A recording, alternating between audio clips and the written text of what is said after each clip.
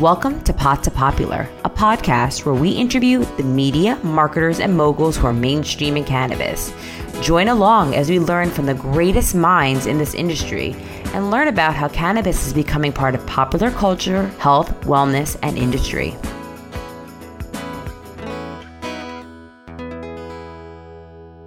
Welcome to today's episode of Pot to Popular. I'm your host, Rosie Matteo. Today, we're joined by Sam Andres, Executive Vice President, Professional Services of urban-gro. Sam is going to join us today and talk about the importance of consistency and quality as the cannabis industry continues to scale and why urban-gro has set themselves apart from their competition. Welcome, Sam. Hey, Rosie. Thank you for having me here today. It's my pleasure. So first, I always like to kick off with, give us, the 2-minute elevator pitch. What is urban-gro? So urban-gro is a turnkey provider of solutions for the CEA industry and beyond. So as urban-gro, we have under our umbrella professional services, which include architecture, interior design, mechanical, electrical, plumbing, and what we call integrated cultivation design, the design of all the systems. We have the ability to provide all of the equipment for the CEA industry, and we can also do construction under a design-build approach. I love it. And you guys have really established yourselves as the leader in this. But I want to take actually a step back. So you joined the cannabis industry after leading construction and architecture projects for over 20 years, in mainstream industry. What compelled you to actually make the transition into the cannabis space? And what key initiatives are you focused on at urban-gro, given, where you come from? Cool question. So we opened in Georgia back in 2001. And when we opened, my partners and I, we had this vision of growing to a national firm. From day one, we talked about it. And, all of our kind of ideas centered back on finding an area of expertise, an industry or sector where we could bring the highest level of experience and knowledge. And having that would help elevate us to that national level. In 2012, we opened the office in Colorado. In 2013, we worked on 3 cannabis projects. And, I kind of saw that as, hey, this is that unexplored opportunity. And so 2013 kind of took that back to my partners. We talked about, hey, other firms are still shying away from this industry. And so it seemed like a great opportunity to get a jump start. 2021, things have grown. We really made our name in the industry. We had worked with urban-gro, and 2021 is when the acquisition happened. We had previously worked with urban-gro in the development of probably 5 or 6 projects. And I would say what was appealing to me really about the acquisition was the opportunity to provide turnkey solutions, integrating that architecture, MEP, ICD, equipment, all under one roof. And I've said that, ICD, when we got into cannabis, the cultivation systems was always kind of the sticking point in project development. And you get on a call in design and there'd be 10 different people on the call, each representing a different aspect of cultivation systems. Now we have 2. Our ICD team focuses on the designs of the equipment that we provide, but also striving to develop those designs in a way where clients aren't locked in to just 1 or 2 options. And then, of course, we recently announced the addition of Emerald CM.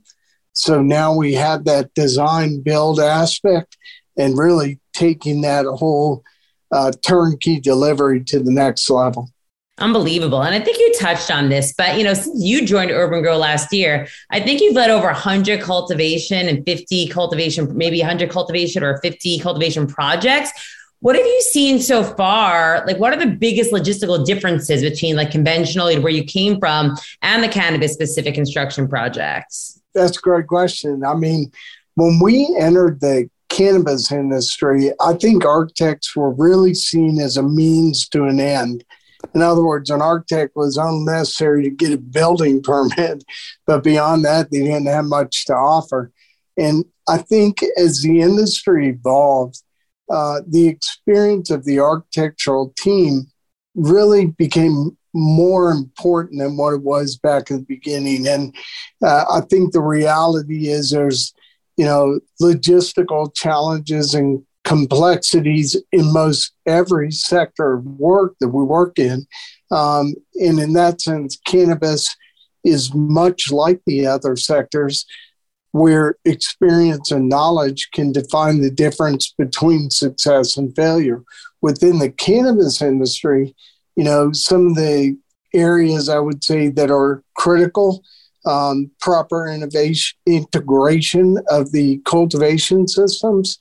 The systems are complex, and a failure to understand the complexities and properly integrate them can lead to serious consequences for a project. I think that the complexity of the layout and understanding the functional flow while maintaining proper separation and operation spaces.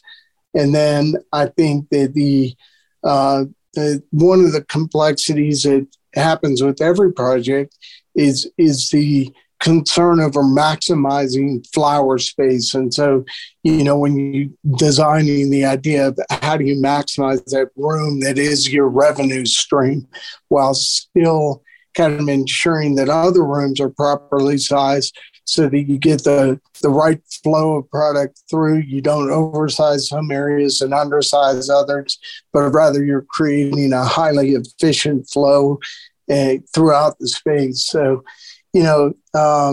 those are some of the specific cannabis and logistical challenges. But again, I think that a lot of the industries have the same common kind of needs and concerns where experience and knowledge within the industry is the difference between success and failure.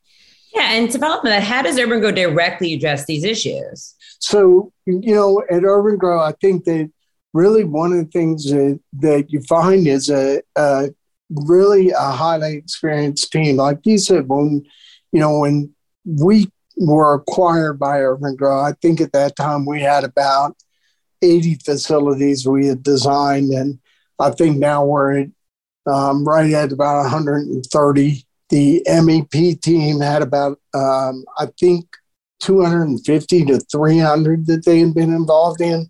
These facilities ranged in size from 2,500 square feet up to about 1.8 million. So, from the client who's really focusing on craft cannabis all the way up to big MSOs who are doing it, more with mass production, automation. And I think, urban-gro is a team of professionals and team of individuals who have extensive experience in the industry. And really that to me is one of the most important keys to success, because when we're talking with a client about their budget and about their schedule, and we're throwing out ideas to, kind of work within those parameters and get them to a finished product, we're suggesting ideas based on proven experience. We're not, using that client to come up with an idea that hasn't been tested. Or if we are exploring new ideas, it's based on the success of other things we've implemented in previous projects. Yeah. And, to follow up on that, talking about costs, of course, operating costs are always an issue, especially in the cultivation sector. So what steps, can cultivators take to build high performance facilities while minimizing the capital expenditures? That's a great question as well. I think that one of the things that early on happened within the industry is individuals didn't want to disclose the budgets that they were working with. They felt like if they gave you those numbers, that's, you were going to spend it all. And I think now when we start a project, we talk to a client about what is your budget? What's your vision? What's your mission? What's your goals? what are you trying to produce? What is your pro forma look like? What kind of revenue do you need to hit in order to make your pro forma work? And, within that, the budget and the schedule. And then the conversation becomes, well, how do we get there? And I think that as Urban Grow, with the ability to fully provide turnkey solutions, we have the opportunity to go to a client, ask those questions, evaluate it, and come back to them with options of how to get them there. We have the ability to price it out from the construction side, to provide the equipment, to provide the full architectural MEP, professional services design, and deliver to that client on their schedule and in their budget, meeting their stipulated criteria. That's great. And, also, to add on to that, consumer demand for cannabis products is consistently increasing across the country. And you guys are really helping cannabis companies scale like in a consistent way. So how can cultivators in both established and emerging markets better prepare their facilities to scale their capabilities? One of the biggest issues is, as a state to state industry, how do you maintain consistency across retailers, across products? How do you guys address that? I think that, retail demand is something that, we all have to be looking at. I think one of the greatest challenges in the industry is designing facilities for flexibility. And, if, let's say an operator is thinking that they have a limited budget, that they're going to start with a certain size building, but then they're going to grow down the road, develop a master plan, look at how you're going to reach that growth, and in a way that you're able to add on to your building and expand your operations without impacting your current operational facilities. So planned growth is extremely important. And then equally important is planning for flexibility in cultivation methodologies and flexibility in the design of the facility. What I mean by that is that, if you're looking at designing a facility and you're going to do, drip irrigation and do a certain plant spacing, well, is that plant spacing designed in a way that gives you enough flexibility that you can change that methodology down the road, do a different spacing without drastically impacting your operations? So, just kind of working with clients to explore those opportunities. How do they increase yields? How do they change methodologies? How do they grow their facilities in ways that are thought out and planned on the front end? Yeah, that is great. I mean, and it's such a value to these companies as they're trying to figure it out. And I want to just shift gears a little bit because we're really, impressed by some of the works you guys are doing, the outside the typical, hours of business. Your team recently opened an indoor farm in Denver in partnership with Teens for Food Justice to bring healthy food and educational resources to underrepresented communities, which is just so amazing. Why is this an important initiative for Urban Grow? What kind of conversations or change do you hope this project will prompt? That's another great question. I can only speak kind of from my perspective on this, but Teens for Food Justice, a nonprofit out in New York, it's a model that is kind of it's a national model now that they're doing for Urban Grow. It's an opportunity to get involved with a very exciting program that aligns with our focus, which is the CEA industry. The kids in the program, they learn about cultivation, how food is grown. They learn a trade, but there's more to it than that. It's more than just growing plants. They learn about other nonprofit organizations that they support, and the ones that are dedicated to helping feed the hungry. They learn about how food is transported, how it's distributed, and how it's accessed. And they learn about things such as the environment, land use, cultural integrity, and social justice. Those are all values that we as Urban Grow share. And, at the same time, at our core, we're a CEA turnkey solutions provider. So, to integrate with Teens for Food Justice, who has these values that align with ours. And then we're talking about the youth. Our future is our youth, and these are educational values that define our future. Yeah. And also, I did want to actually take a step back because we didn't really touch on this.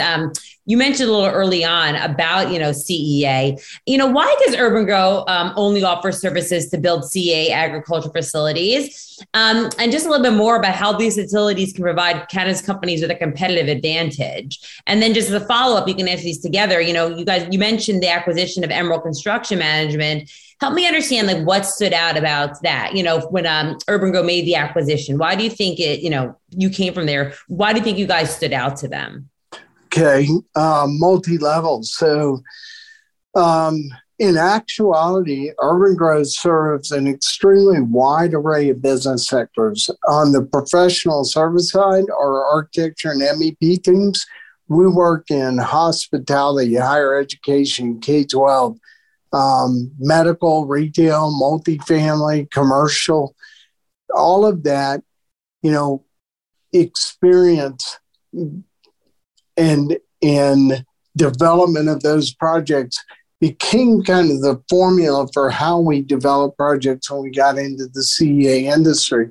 As Urban Grow, the turnkey solutions integrate the ICDs, so the integrated cultivation design, the equipment delivery, commissioning. And so that's where really we become this one-stop shop for clients in the CEA industry based on their needs. With the acquisition of Emerald was like this natural selection in that when we started looking at, hey, we want to continue to grow. They say if you aren't growing, you're dying, right?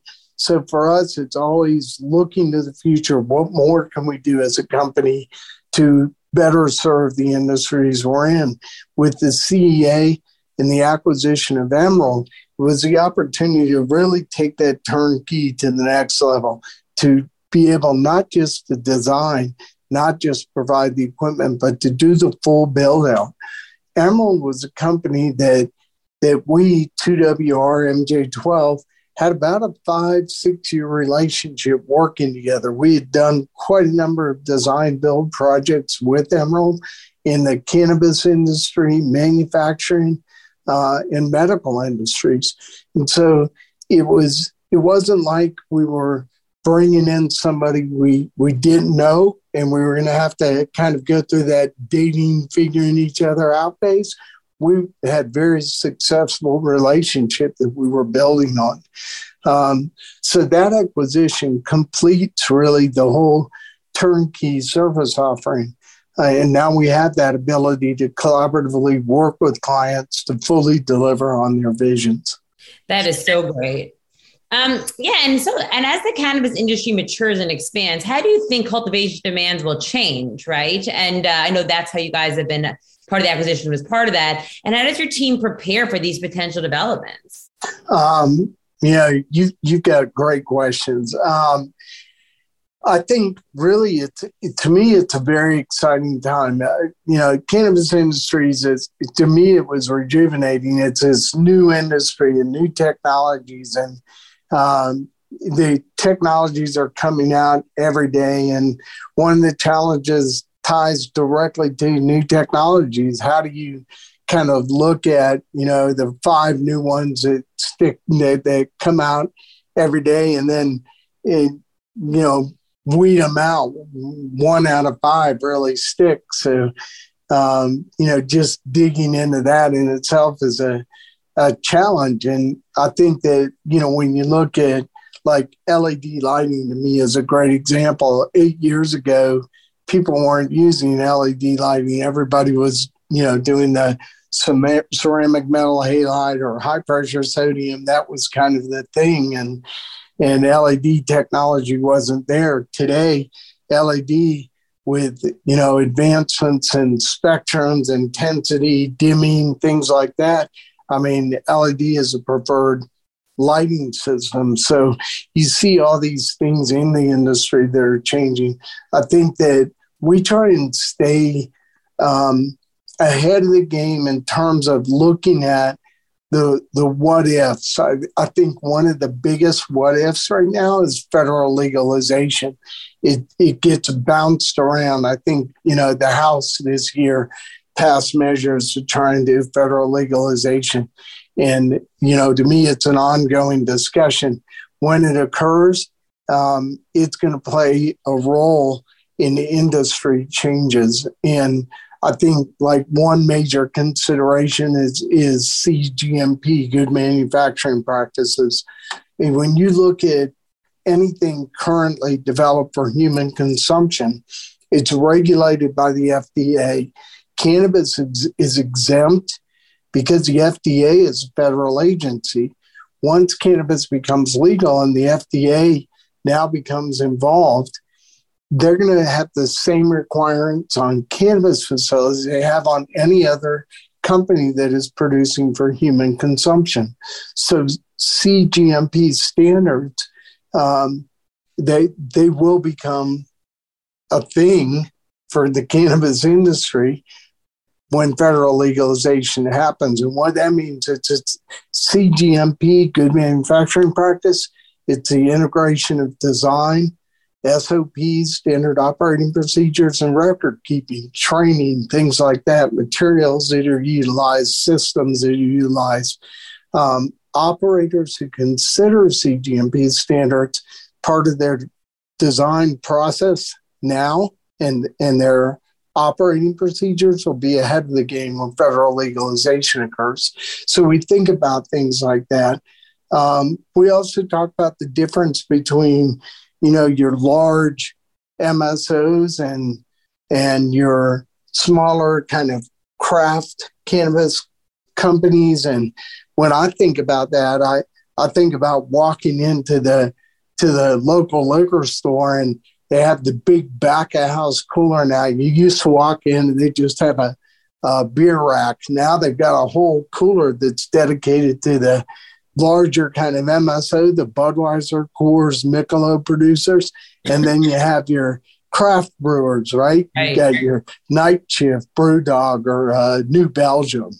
And I think that, we'll see the cannabis industry, in my opinion, be much like that beer industry.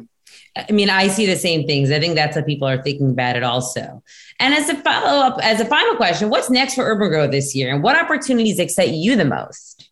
It just keeps getting better. I think that we've expanded, for Urban Grow, we've expanded our professional services operations and on the construction side, the construction division in Massachusetts, we've had additional professional service staff and construction staff.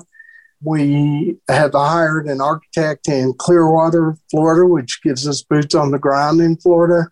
Our CEA and non-CEA industries continue to experience exceptional growth. Our Georgia office working on a children's hospital, some higher education work, K through 12, along with commercial and retail. Our interiors team is expanding based on our work in with the dispensaries and branding. We've got an incredible interiors team. So, and then the addition of Emerald, it opens, all new doors. And to me, I think one of the most exciting opportunities is really to go to a client and say, what are your goals? What's a mission? What's a vision? How do you want to cultivate? What's your budget? What's your schedule? And develop a product that meets all of that criteria and deliver it.